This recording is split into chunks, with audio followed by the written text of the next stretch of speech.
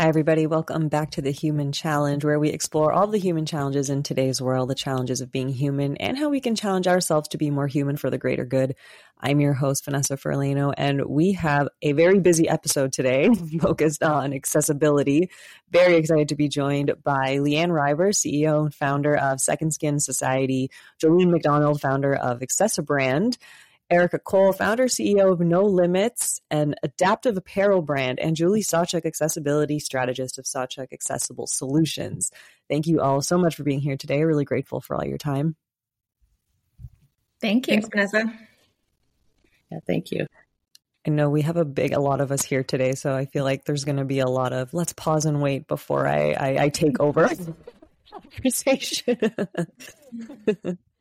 I appreciate that. I'm really excited for this conversation, and I think this all came together because I knew Leanne from other past lives, and I think for myself, I do respite work on the side. I work with a woman who's hard of hearing and hard of seeing, and she's one of the most fun people that I could ever hang around with. We go to the movies, and we cook, and we do all these fun things, and so I think being around her all the time made me realize how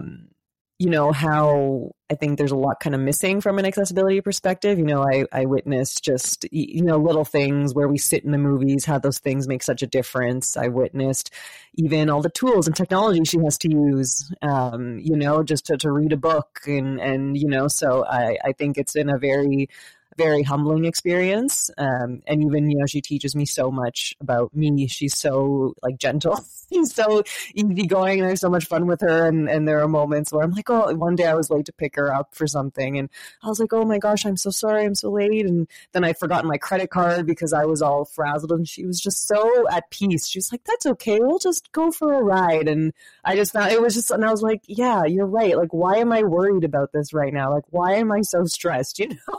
So she was wonderful to be around. So I'm very excited to welcome all of you guys to this discussion. Maybe you can tell us a little bit, I'd love to kind of hear, what does accessibility really do for people? Why is it important? I just kind of shared a bit of a personal story, but each of you have very different experiences with accessibility, and even looking at this from a quote unquote industry, right? So what does accessibility actually do for people? I will jump in there. It's Julie. I sustained a spinal cord injury in 2015, and that flipped my world upside down.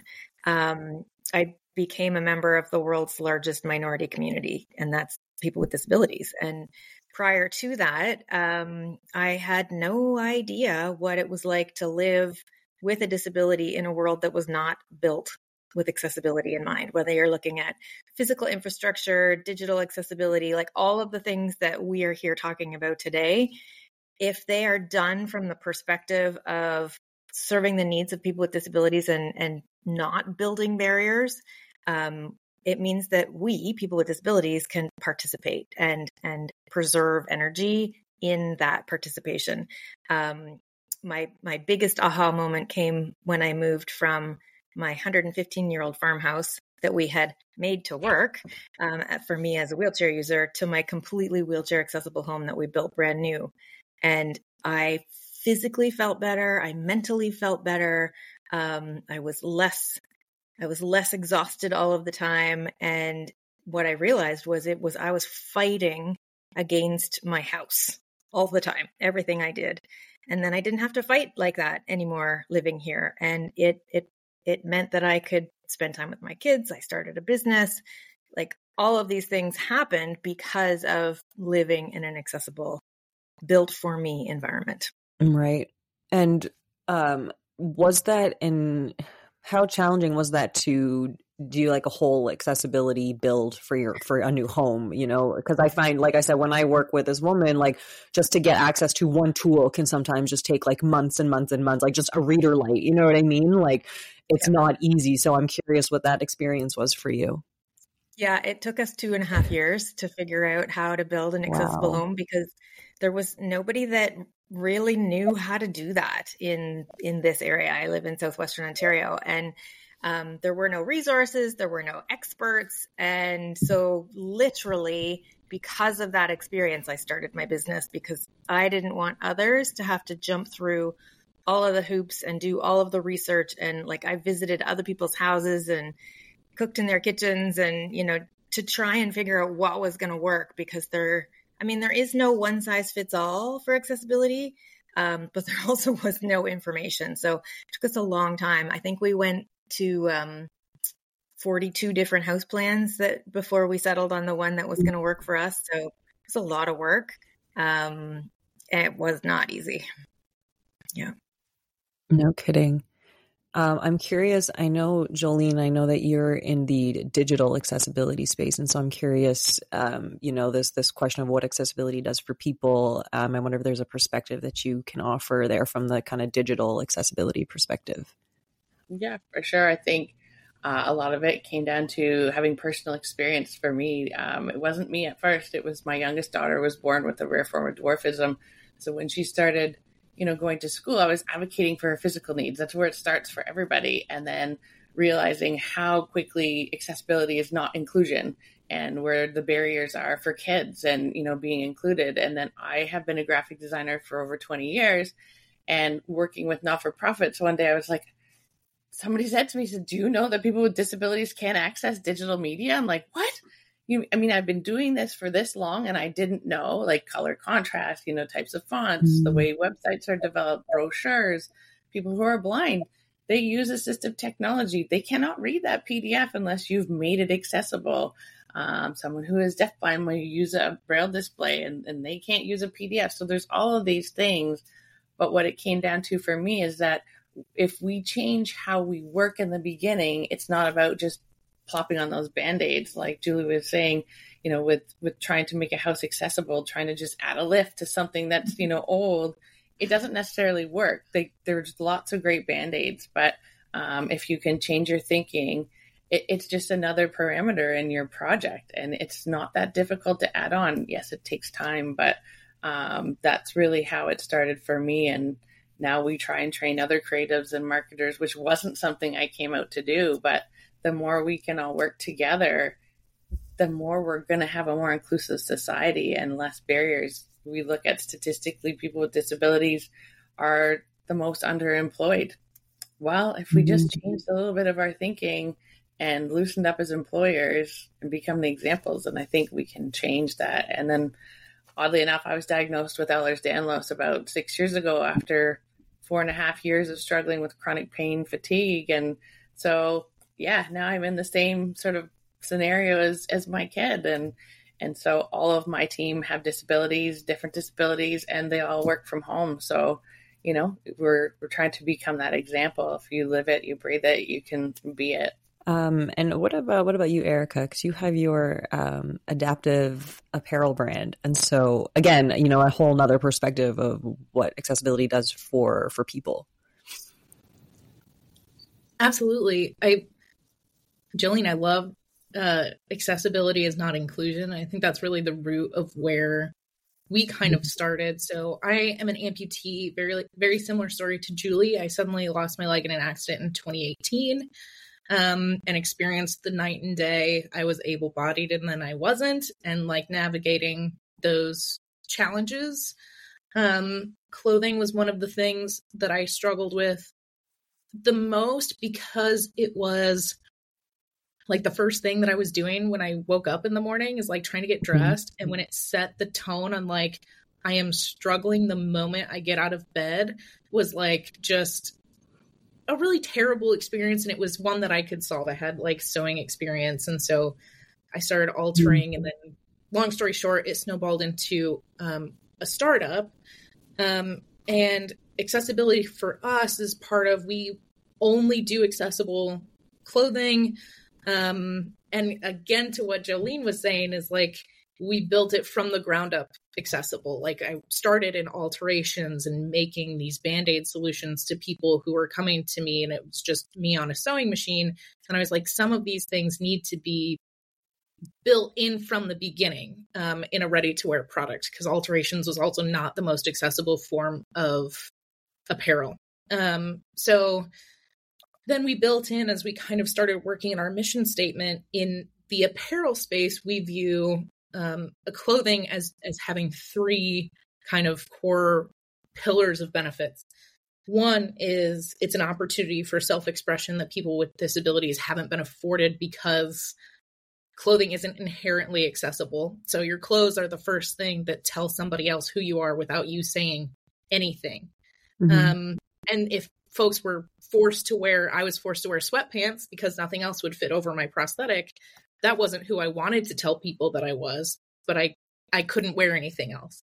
So there's self-expression. The second tenet for us is reducing barriers to participation. So there's a survey a few years ago about disabled people in winter sports, and over half of them cited appropriate outerwear as a barrier to participation in winter sports. So we view appropriate clothing as reducing barriers to participation. And then the third thing it does, which is I think kind of unique in our space, is we're actually doing research with the University of Missouri to show that adaptive clothing can improve long-term health outcomes in folks with disabilities. If someone is able to independently change their clothing, if someone is able to independently use the restroom, if we're incorporating a lot of antibacterial, antimicrobial treatments. So if we're able to reduce risk of infection through that, if we're able to improve quality of life scores, if we're able to have somebody reduce a risk of falls because our clothing is easier to manipulate, all of those things are contributing to better long-term health outcomes, where that's like very different than the traditional apparel industry, right? So that's how we're measuring kind of improvements in accessibility specifically in our apparel clothing space. That's very interesting. I think that when I think of or thought of accessibility, I mean, this is probably very ignorant of me, but I actually never really thought of like clothing. Do you know what I mean? And so like, I'm very grateful for this perspective for that reason, because it's kind of made me look at myself and go, wow, like there's a lot of things I just never really considered. And I can imagine, like, I'm sure I'm not the only one when we look at this from a societal perspective. And then maybe Leanne as well, same for you. I know that you're more in the fitness space, which I think is very exciting. So maybe you can, again, share a little bit more about what accessibility does for people from the perspective of health and fitness. Yeah. Oh my goodness. I have so many things to say. And I think like just piggybacking off of what everyone else is saying, accessibility should really be the first thing that people are thinking about when they're building products and services. And the more that we can, as people with disabilities or people without disabilities, I'm someone that doesn't have a disability. And here I am in this space. My story really is because I shifted to the virtual space through the pandemic.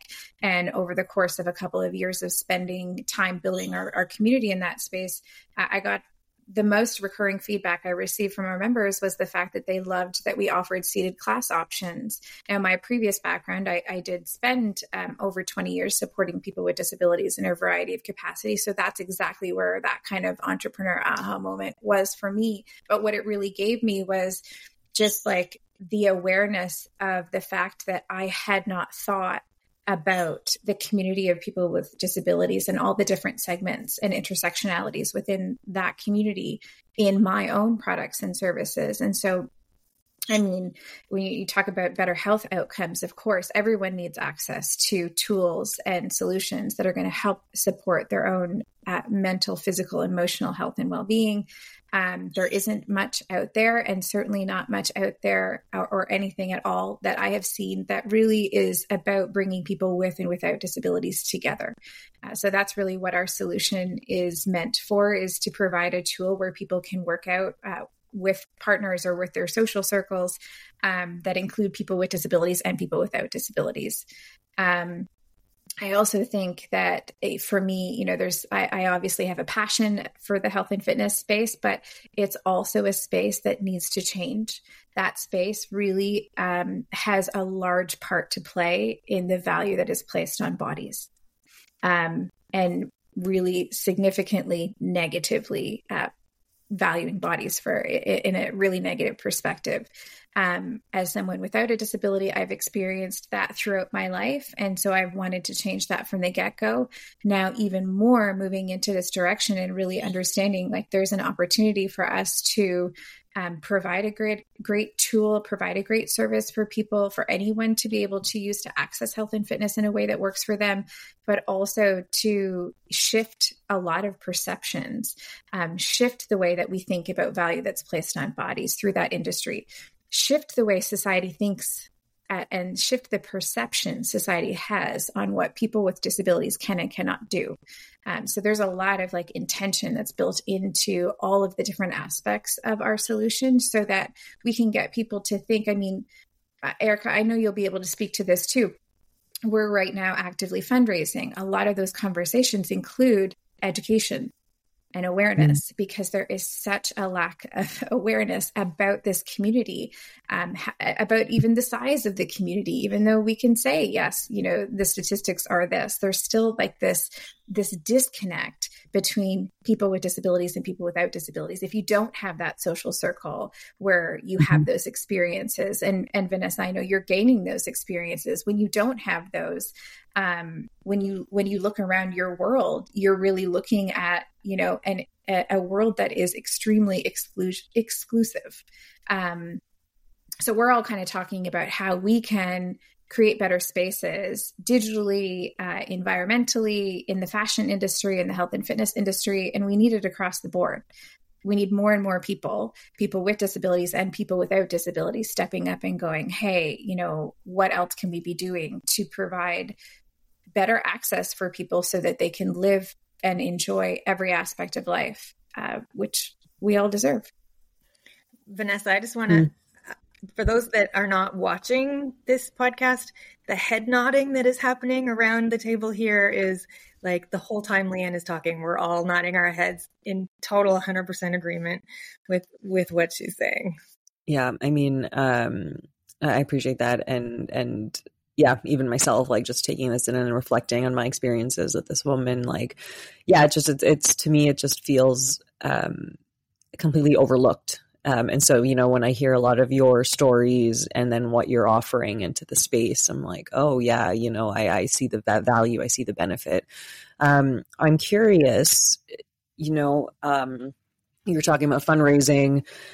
You know, I've spent 10 years in tech and I know that space very well. But I'm curious, you know, I want to ask what are some of the challenges, but I don't want that to be specific to like starting a business. What I mean is like, you know, for example, again, when I reflect on my time working with this individual, you know, trying to access a lot of those tools, like I mentioned earlier, they're expensive, trying to get like funding for that. Some of it's government funded, some of it's not. And then even when it is government funded, it feels like it's coming from like 5 different sources and then having to kind of track all that properly.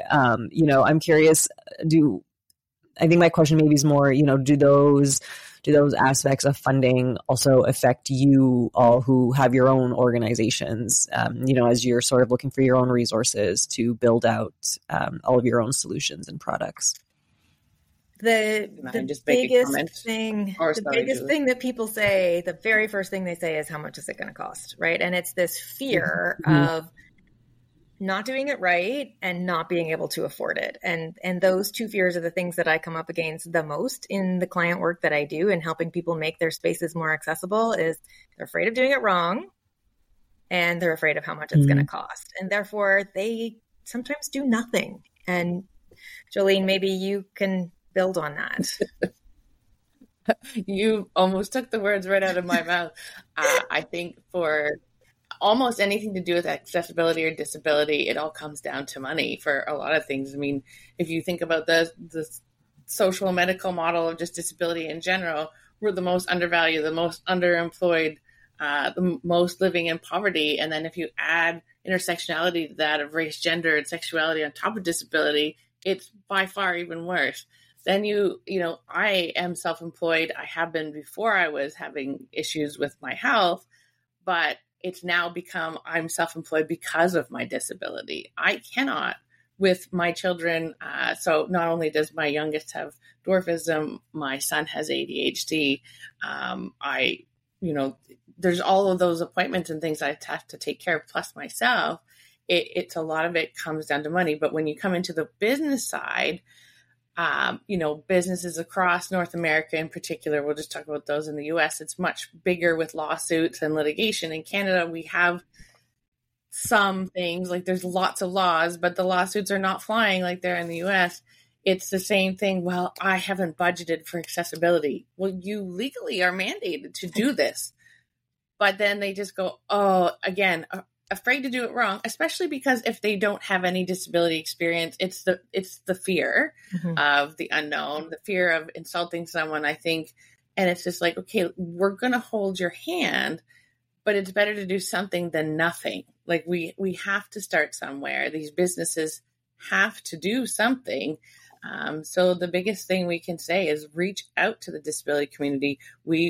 Our disabilities are our degrees. They're our diplomas. You should be paying us for that experience to figure out how to improve your business, your space. We're the ones that know better than anybody else. So I think that's one of the pieces that we find the most. It's all in or all out. There's not a lot of in between, which is silly at the end of the day. Right. And I'm curious, sorry, Leanne, I wanted to ask, when you are met with this comments of, how much is this going to cost, and I'm afraid of doing it wrong. How do you, I guess, like reposition that, like how much is it going to cost? I'm afraid it's going to cost too much. How do you kind of navigate that, because I'm assuming there's going to be, how do you show the value of that, right? It's kind of like, what's the cost, but what's the value? So I'm just curious about that, how you reposition that fear. In the built environment space, looking at like physical infrastructure, especially starting from the get-go, right?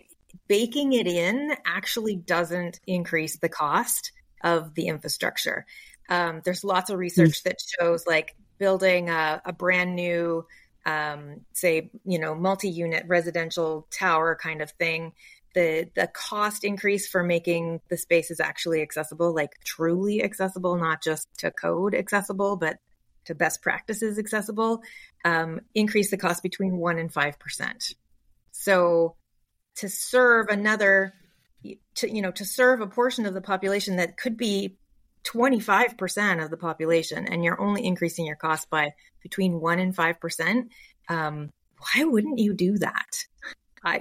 It's a no-brainer to me, but baking it in from the very beginning, makes that possible. When you're doing those Band-Aid solutions, the after the fact or the old infrastructure, we've got lots of, old infrastructure in all these little towns around the world. And that is more challenging, but it's not impossible. And it's just like Jolene said, starting somewhere and choosing one thing, like signage, for example, right? Everybody needs to have signage in their physical spaces, directing people where to go, where the washrooms are, signs for price tags, all of those kinds of things. They all have to be done anyways. So why not do them in a way that makes them accessible for everybody? Simple stuff.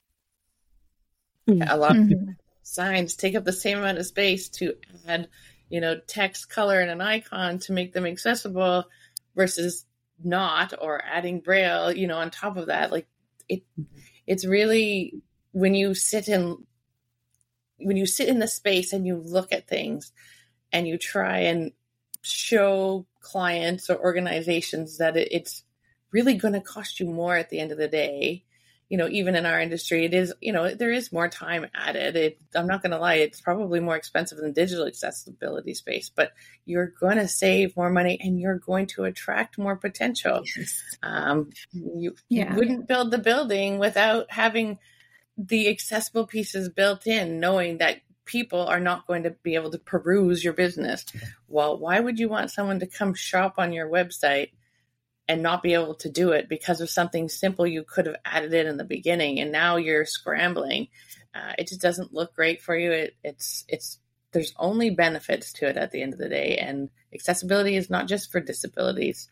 It's people with English as a second language. In the physical world, it's parents with strollers. Like, it's really twofold. Right. And when you turn somebody away because of a lack of accessibility, they're likely not going to come back. So you've lost that, potential client or customer for life. Right. And on the flip side of that, like we've seen customers that are able to have an accessible experience be extremely loyal when that's a good experience. Yes, exactly. So you can have, a customer with a really high LTV. I think that's another thing in this space that's evolving is up until recently, I think people were really shy about talking about the monetary financial value of customers with disabilities. I think it was primarily a discussion around the humanitarian, this is what we should do because it's the right thing. It's okay to talk about the financial value of a customer with a disability.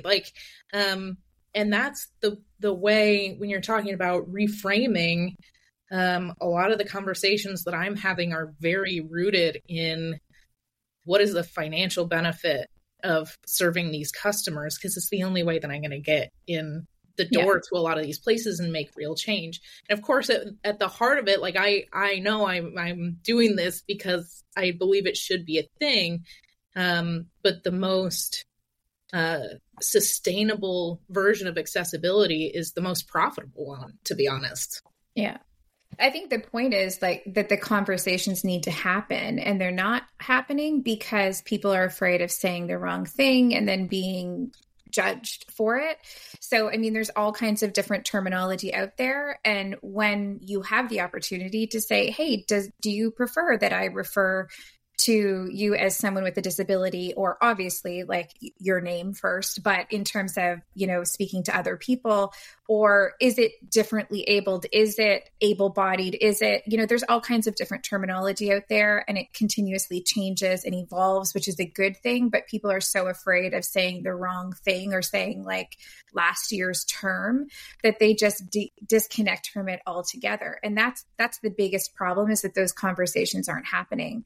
I think the other big problem that I see from my perspective is that people think, and businesses think, well, I don't need to make my services or my products accessible, or I don't need to make my building accessible, or I don't need to make my marketing accessible because the community of people with disabilities aren't my target customer. And so until they come to me and say, for instance, we talked about employment, until someone with a disability comes and says, hey, I'd love to apply for the job, but the job posting isn't accessible, they think that they don't need to change it. And it's such backwards thinking, in that if we would start to look around all of the spaces that we enter virtually and in person and, through digital marketing and all these different pieces, and go, hey, who are we not serving from, our product and service perspective, and how can we create the space so that they understand that they're welcome here and they belong here. They're welcome to apply for this position, and we will, make sure it's accessible. We'll accommodate to whatever they need. We need to be thinking about it from that perspective and creating those spaces so that people with disabilities will show up and apply for the job, so that they'll show up and shop at the store, so that they'll show up and shop at the websites. I did a pitch competition a couple of months ago. We had an opportunity to be in front of about 500 people in a gala and pitch the business. And it was a great, opportunity. But I was up there, I had a 60-minute pitch, and I'm looking around this room and I'm talking about how large the population of people with disabilities is. And we're in a building that's completely accessible, great, accessible washrooms, lots of different pieces were in place there, but not one single person around the room that I could see had a visible disability. And so after the fact, I had the opportunity to speak with the organizers and say, hey, you know what? I noticed that in your marketing material, you didn't have any alt text for your images, any image description. You didn't actually talk about the fact that the building was accessible. That's a great opportunity to say, hey, we've thought about you and we created that space for you. And I know that this organization specifically really, truly does care about creating inclusion. So it was a great opportunity to say, hey, if next time you're organizing this, talk about how the building is accessible. Have someone there that can, interpret with American Sign Language if that's an option. Talk about the different things that you have thought about and put into place, and watch and see how many people with disabilities show up to the gala next time to hear and be part of something like this. Like, businesses and people need to shift their thinking from, well, when they come, I will change, to I'm going to create the space proactively first and then watch for them to come.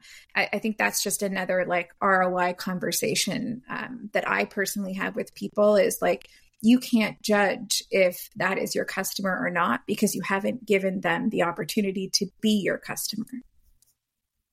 Who is missing? Yep. Who is missing? Yep. Right. Yeah, I really appreciate that perspective a lot. I'm really allowing those words to just kind of settle, because there was something specific that you said that just caught my attention. Unfortunately, I can't remember what it is, but I think there's just so much in it that was so great. And then there was one sentence that made me go, oh, but then you kept saying more great things. And now there's just all this greatness. So I'm just going to appreciate all of the greatness for his greatness. And that's it. It's Monday.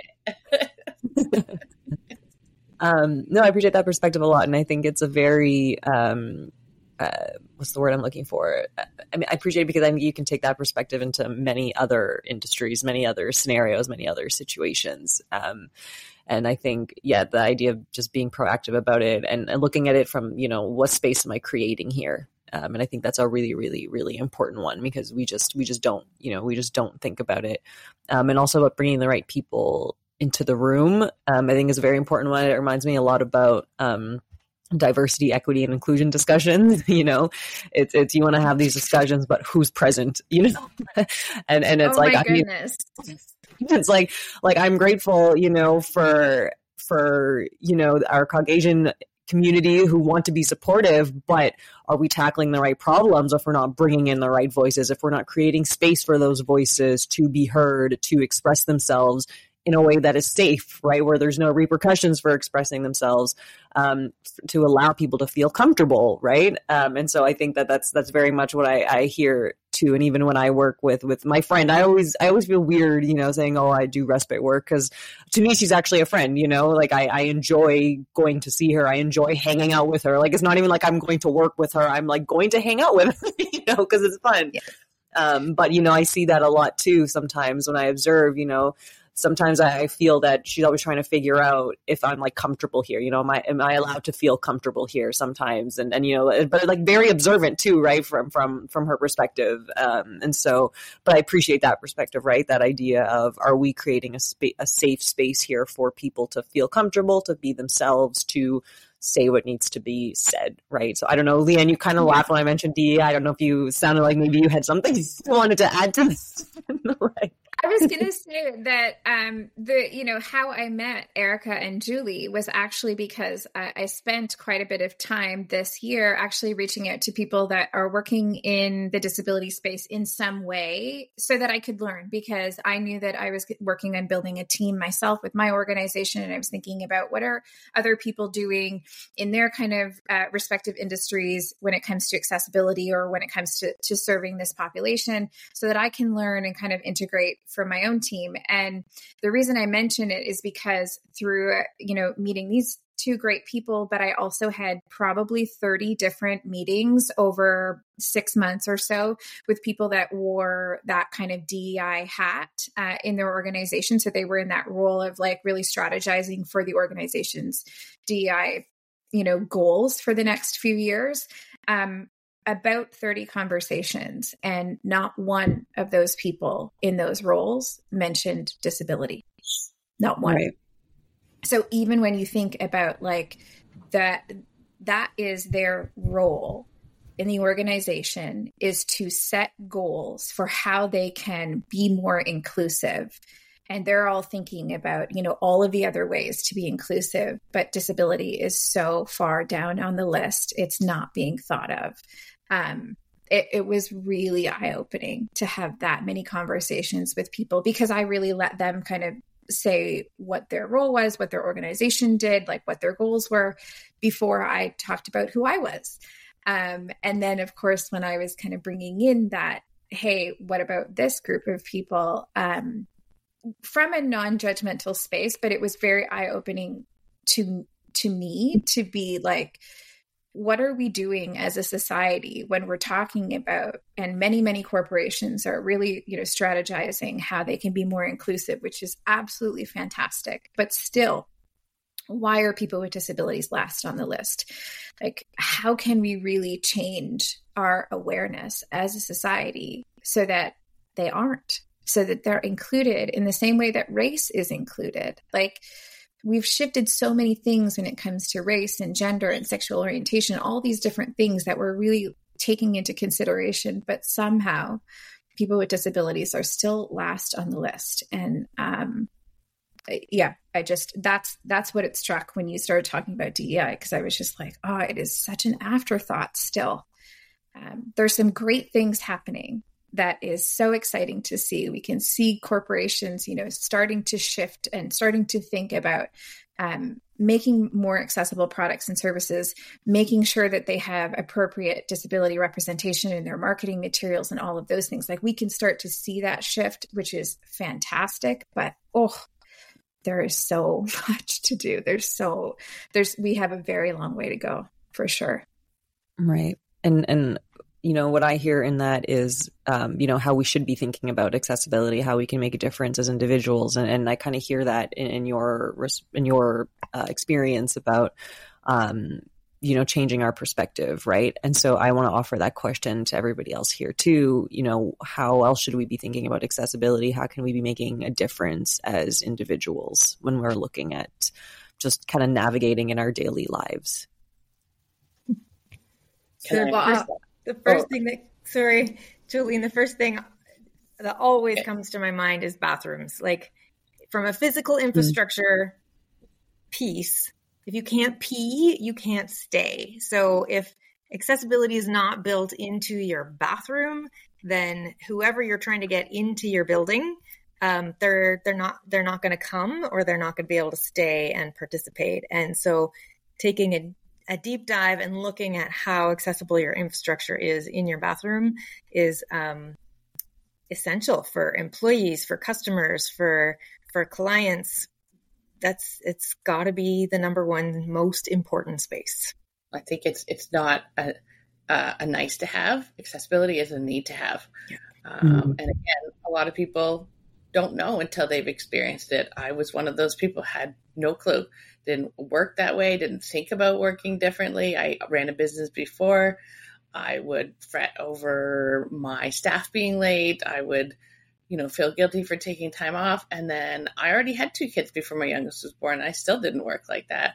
And then it was just so appalling to me from a human rights perspective about how archaic some of the practices are, even within the school board.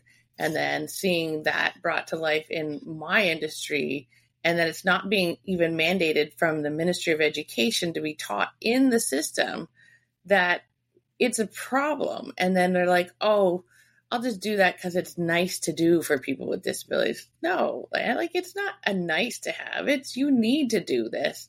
And it's not that complicated to really change it. We learn and adapt and change to society, to life every day. We did that with COVID. Doesn't mean we can't do that. As like, for me as a graphic designer, if you think about color and font and grid and imagery and white space for accessibility when you're doing the work, it's going to be done at the end. It's not going to be, oh, I forgot all about that. I'll just make the PDF accessible. I'll just add this plugin overlay to a website. Those plugins actually cause people who are blind more issues. So these are, again, Band-Aids are here. We know that we can't all, fix something that's, we have an analogy internally. The deck is broken. It's going to cost $10,000. You don't have $10,000 right now, but you're going to plan to fix it later. But you can still patch it for now. So yeah, we're going to have some Band-Aids. But while you're doing that, you have to think about the whole long-term strategy. So again, it's not a need, or it's not a nice to have, it's a need to have. Doesn't matter if it's physical or if it's digital or, clothing. For Eric too, my daughter has dwarfism. She's 12. She doesn't want to look like she's 4. And, we're stuck with the same thing. Like Leanne was talking about the societal model about body image. And, I don't so. So if we had more inclusive thinking, more empathy, and not just thinking that people with disabilities are, you have to be pitiful. Like, oh my goodness, forget it. The most powerful people I've met have disabilities. There's nothing wrong with it. It's just the same as anybody else. We just work differently. I think one thing that we're trying to incorporate, and I'm trying to do better at, is like everybody that I meet, every time we schedule a meeting, every time we have an event, asking specifically, no matter whether I know they have a disability or not, like, what accommodations do you need to participate in this? Because not all disabilities are visible. And it's usually really simple stuff. And then it feels less like if we're only asking that when we can tell someone has a disability, it makes folks feel singled out and othered. So asking every single person, what accommodations do you need to participate, and letting them feel comfortable asking for accommodations, asking it as if you're assuming that they're going to need one, and going into it with that mentality, is something we're trying to incorporate into every conversation. And it's made people feel much more welcome at the events and meetings that we're attending. It's not hard to add in that extra line. Do you require accommodations? It's literally such an easy thing. And people say yes or they say no. Yeah. I think like it just makes me think about, again, us stepping outside of ourselves for a minute, because we all live in our own bubbles. Like we all live life through our own experiences. And so until more people step outside of their own experiences and start to look at how other people experience the world, we won't start asking those things. And it really is about one of our core values is that everyone is looked for, not just seen. Everyone is asked, not just heard, and everyone is valued, not just understood.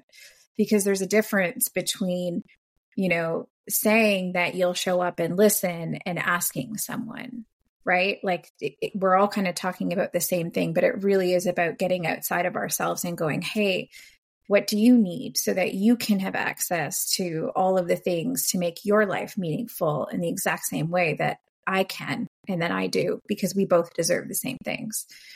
It's a lot of needing to have more of these conversations across every industry, and, even just with people in everyday life, if we can, really giving different perspectives, or even if you're talking with someone and you may not know that they have a disability, to just create and open up the space where you start asking questions makes it so much easier for when you are speaking with someone with a disability to do the same thing, where it's not, I think as Erica said, you're not othering someone. You're just opening up spaces where people can just be who they are and be accepted and valued for who they are, and have access to every single thing, whatever it is that they want.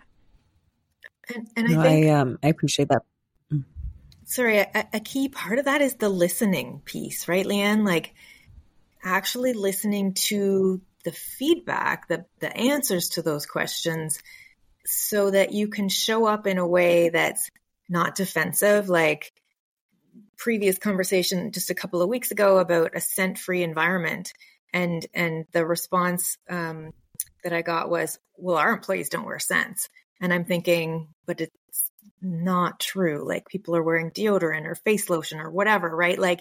You might not be spraying perfume on you before you go to work, but are you really thinking about, and just lowering your defenses and letting that information sort of sink in before you go, oh yeah, but we do that. Yeah. No, I think I appreciate that a lot. Okay, I literally have a minute, Leanne, so I'll give you 30 seconds of that. No. We're good. We got it. Are you sure? In the spirit of accessibility. Okay. I obviously love talking about this stuff. No, I'm happy to bring you guys back as well. I think it's a great discussion. It's very eye-opening, and I think this piece of like stepping outside ourselves, I think is crucial. Especially again, looking at it from a society perspective. Like I love that dialogue. How do we step outside ourselves? How do we truthfully listen here, put defenses down? I mean, you see that all the time everywhere. And I personally find it very frustrating because we can't move forward until we can do those things, until we can step outside ourselves, sort of sit in this layer of softness and just kind of, figure out how we can work together. So I really appreciate those closing messages. I want to thank all of you for being here today. Happy to bring you guys back on again because, I think these are important conversations, important topics. So thank you very much. Very grateful. And we will leave links and everything to all of the work that all of you guys are doing. We will leave it in the description as well. So thank you so much for being here, guys. Thank you. Thanks, Vanessa. Thank you. Thank you for having us.